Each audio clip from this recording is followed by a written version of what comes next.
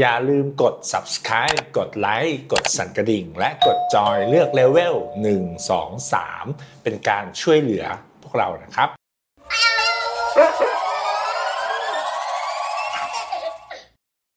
ซันในช่อง Wolf in Sheep ช่อง Pop Art ที่จะทำให้อาร์ตมันป๊อปนะครับกลับมากับ Art History อีกแล้ว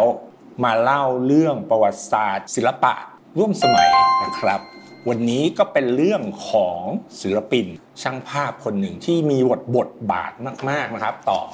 ภาพถ่ายสารคดีใน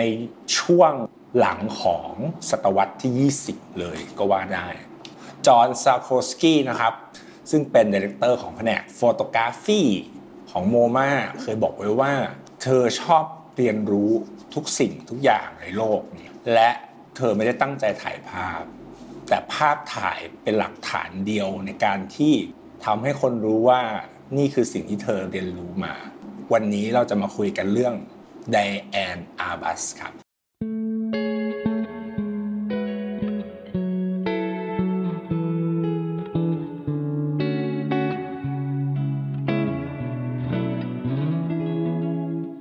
So here's my love letter entrusted to the weather. I ride across the waves and flow through the clouds. Yeah, when it's delivered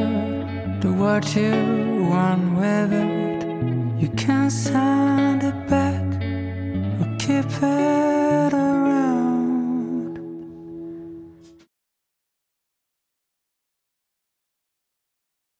จริงๆต้องอ่านว่าดีแอนนะเพราะว่า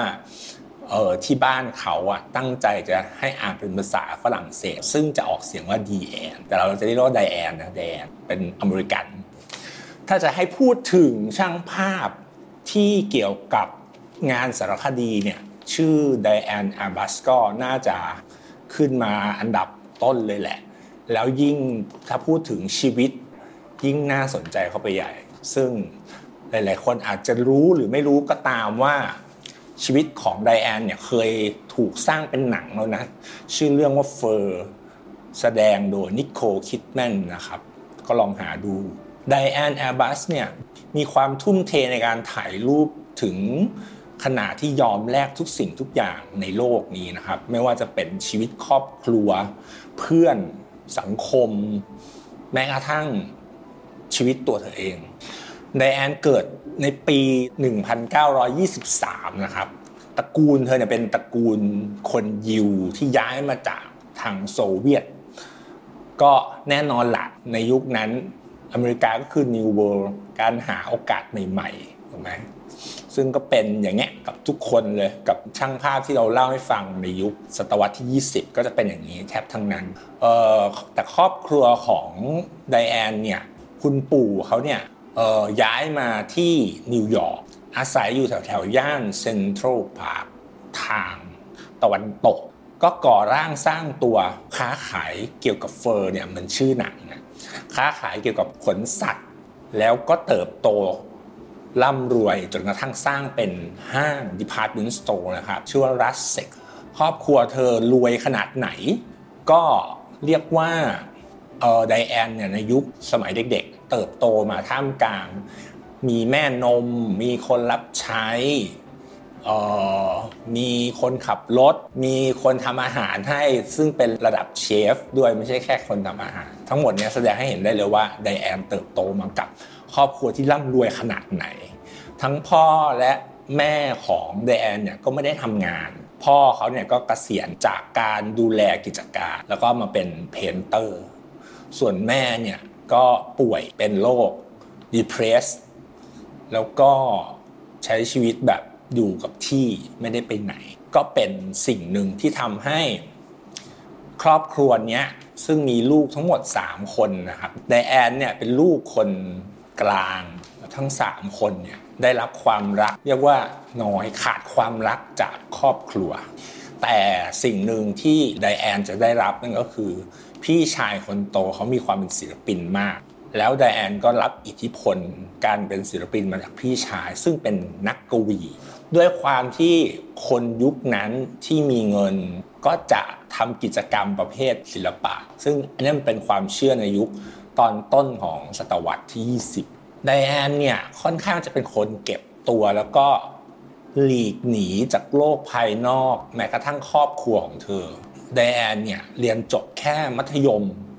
ก็แต่งงานเลยตอนอายุ18นะครับแต่งกับอาแลนนะครับซึ่งอาแลนเนี่ยเป็นแฟนตั้งแต่อายุ14อาแลนเนี่ยเป็นช่างภาพ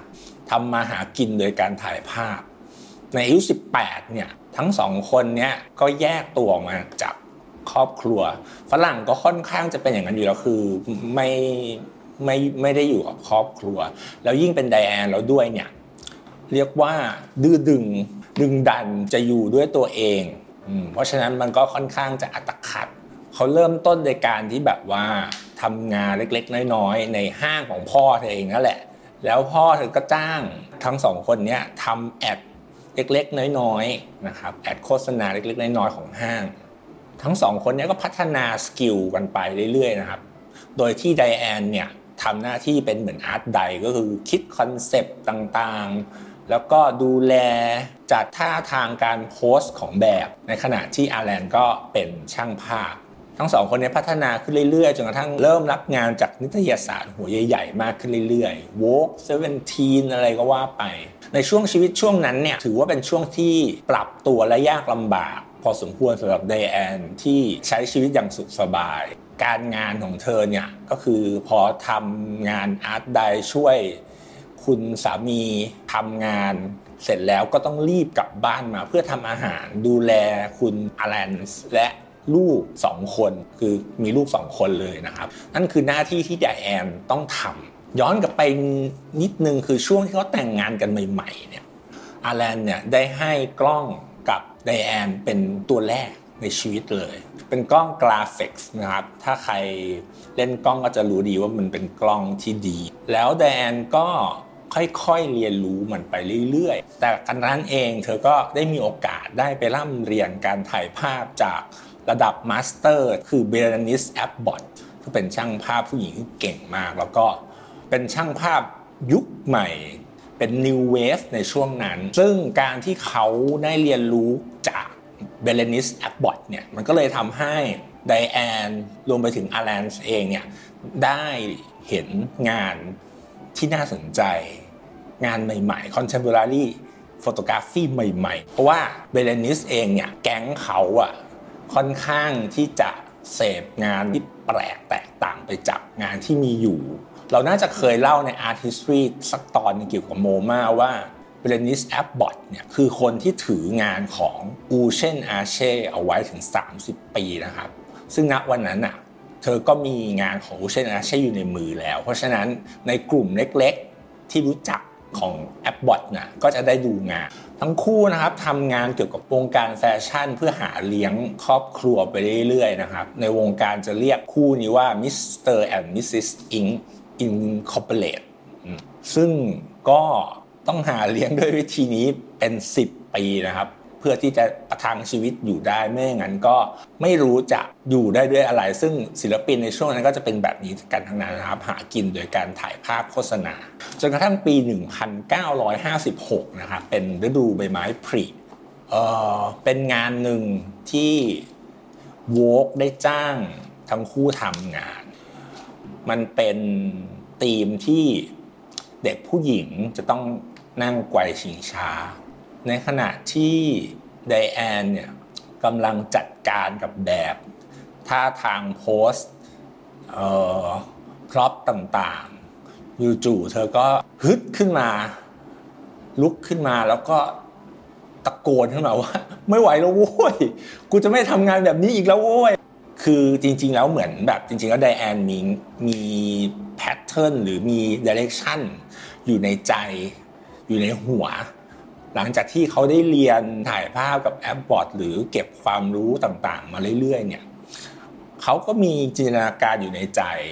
แต่ว่าก็ยังทำงานวนลูปอยู่อย่างนี้จนกระทั่งเขาไม่ไหวนั่นก็คือครั้งสุดท้ายงานสุดท้ายที่ไดแอนได้ทำหลังจากที่ปฏิเสธงานโฆษณาแล้วแดนก็คว้ากล้องตัวหนึ่งก็คือนิคอนนะครับ35มิลธรรมดาเนี่ยแหละ เดินไปทั่วนิวยอร์กอย่างไร้จุดหมาย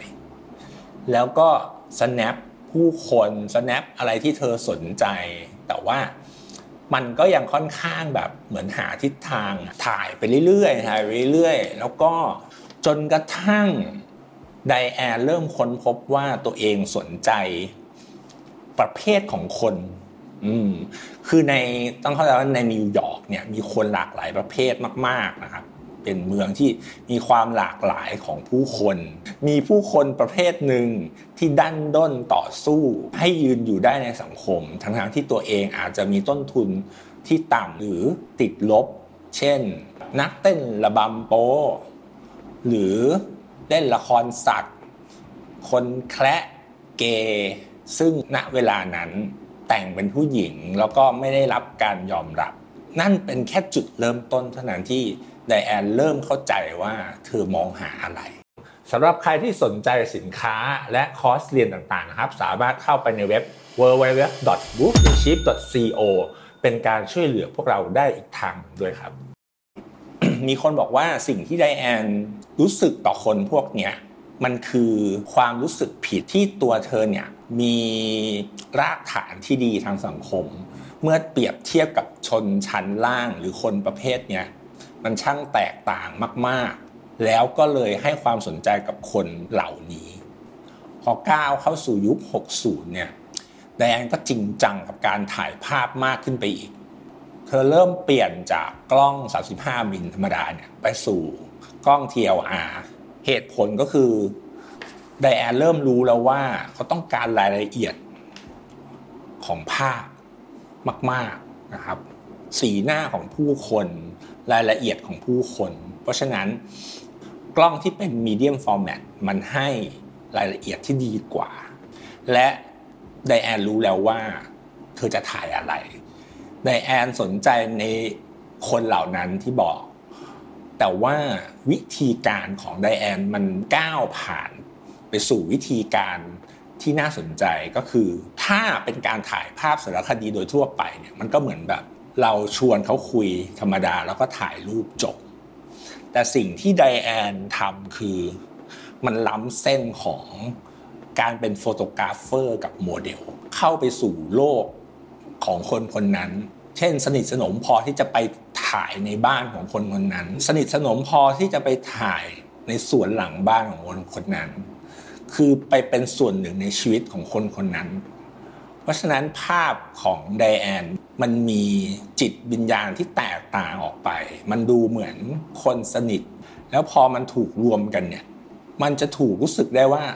ไดแอนเป็นใครทำไมถึงรู้จักกับคนพวกนี้นึกออกไหมมันไม่ใช่แค่แบบ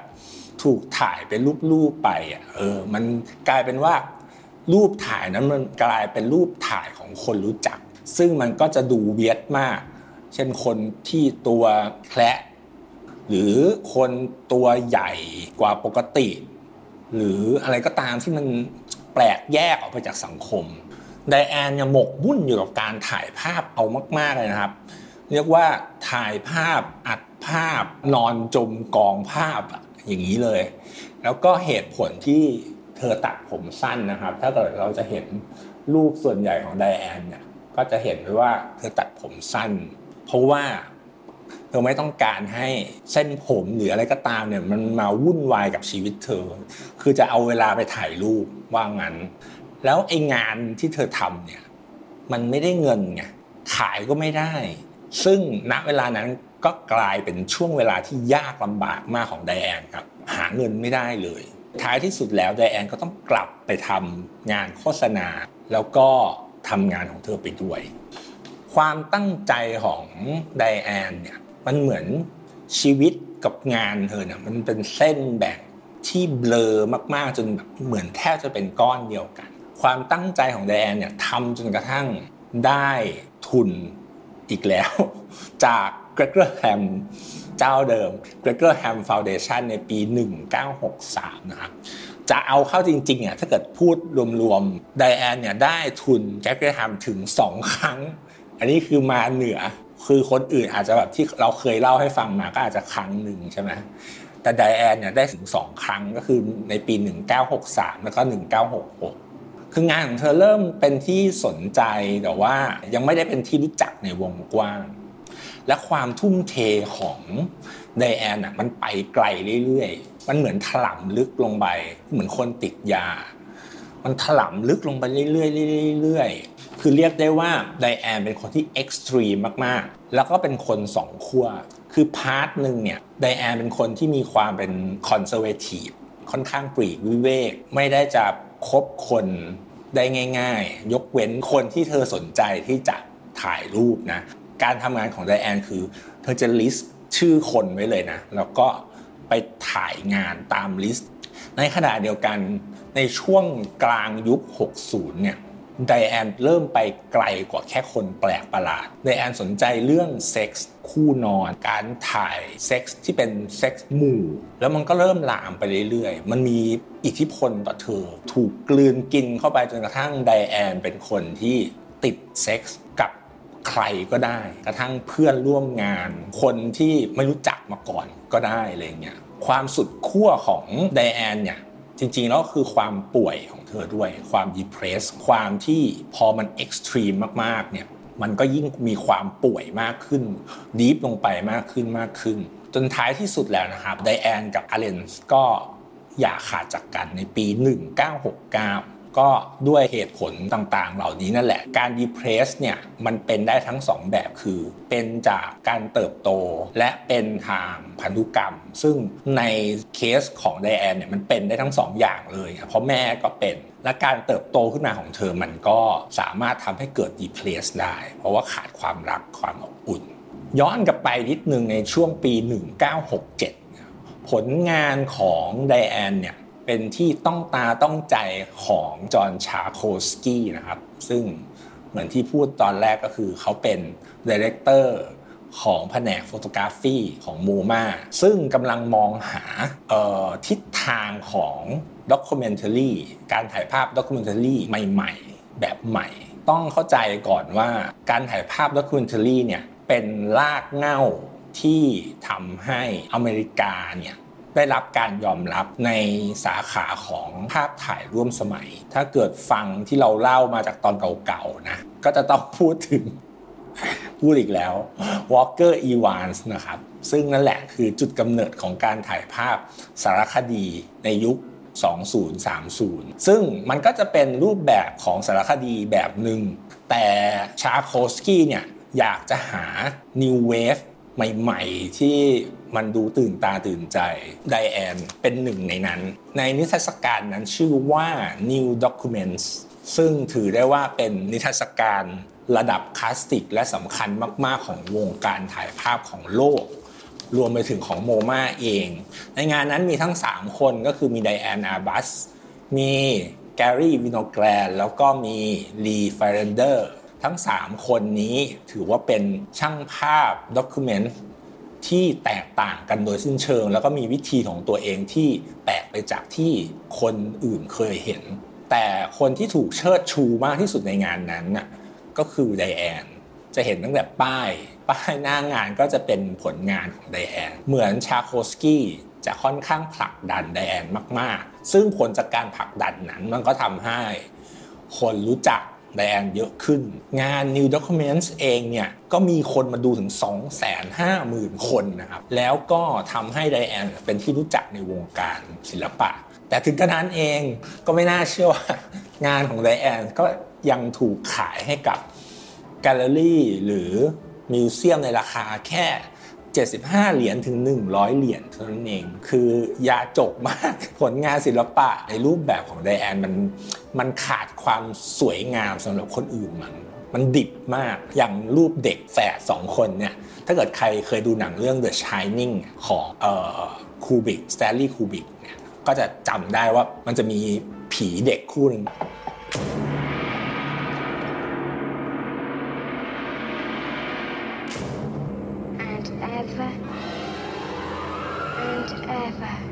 นั่นแหละได้อินสปายมาจากภาพของ Diane Airbus ผลงานของ Diane Airbus เนี่ยจากนิทรรศการนี้ก็ไปเข้าตาฟิลิปลีเดอร์นะครับซึ่งเป็นบก.ของนิตยสาร Art Forum ซึ่ง Art Forum เนี่ยถือว่าเป็น นิตยสารศิลปะร่วมสมัยที่ยิ่งใหญ่ที่สุดใครได้ลงนี่ถือว่าเป็นศิลปินที่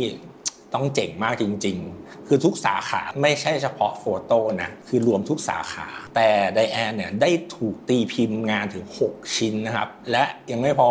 ยังได้ขึ้นหน้าปกอาร์ตฟอรัมด้วยอาร์ตฟอรัมเนี่ยจนถึงปัจจุบันนี้ยังมีอยู่เลยนะ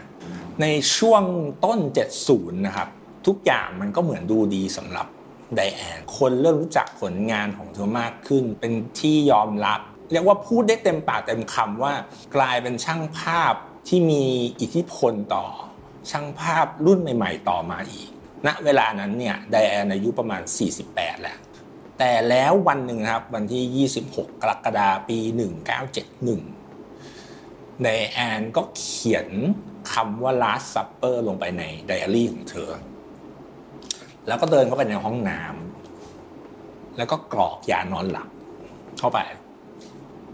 แล้วก็นอนลงในอ่างน้ำแล้วก็กรีดข้อมือตัวเองกว่าคนจะพบศพเธอเนี่ยก็ปาเข้าไป2 วันแล้วนะครับไดแอนเสียชีวิตด้วย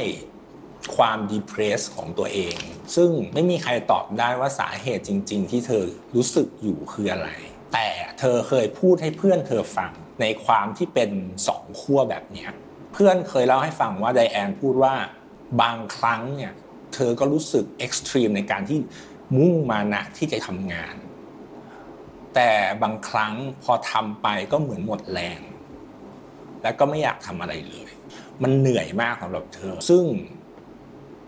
ความป่วยประเภทเนี้ยก็คือไบโพล่าการเป็นไบโพล่าเนี่ยมันส่งผลมากขึ้นเรื่อยๆเพราะเธอยิ่งทำงานในเชิงความรู้สึกดีฟลงไปกับความดาร์กของผู้คนเหล่านี้เข้าไปเท่าไหร่เนี่ยมันก็ยิ่งสวิงมีผลบาดเข้าไปในจิตใจเธอเรื่อยๆนั่นก็อาจจะเป็นเหตุผลที่ทำให้ไดแอนตัดสินใจฆ่าตัวตายโจเอล เมเยโรวิชนะครับซึ่งเป็นช่างภาพรุ่นน้องซึ่งสมัยนี้เราคงรู้จักโจเอล เมเยโรวิชในฐานะช่างภาพระดับมาสเตอร์เลยใช่ไหมพูดออกมาด้วยความเสียใจว่าถ้าการถ่ายรูปเนี่ยมันคือการประคับประคองจิตใจของไดแอนตลอดมาเนี่ยณวันนี้เนี่ยแม้แต่โฟโตกราฟีมันก็ยังประคับประคองเธอไม่อยู่มันก็คงไม่มีอะไรในโลกที่แบบจะประคับประคองให้เธอมีชีวิตอยู่ได้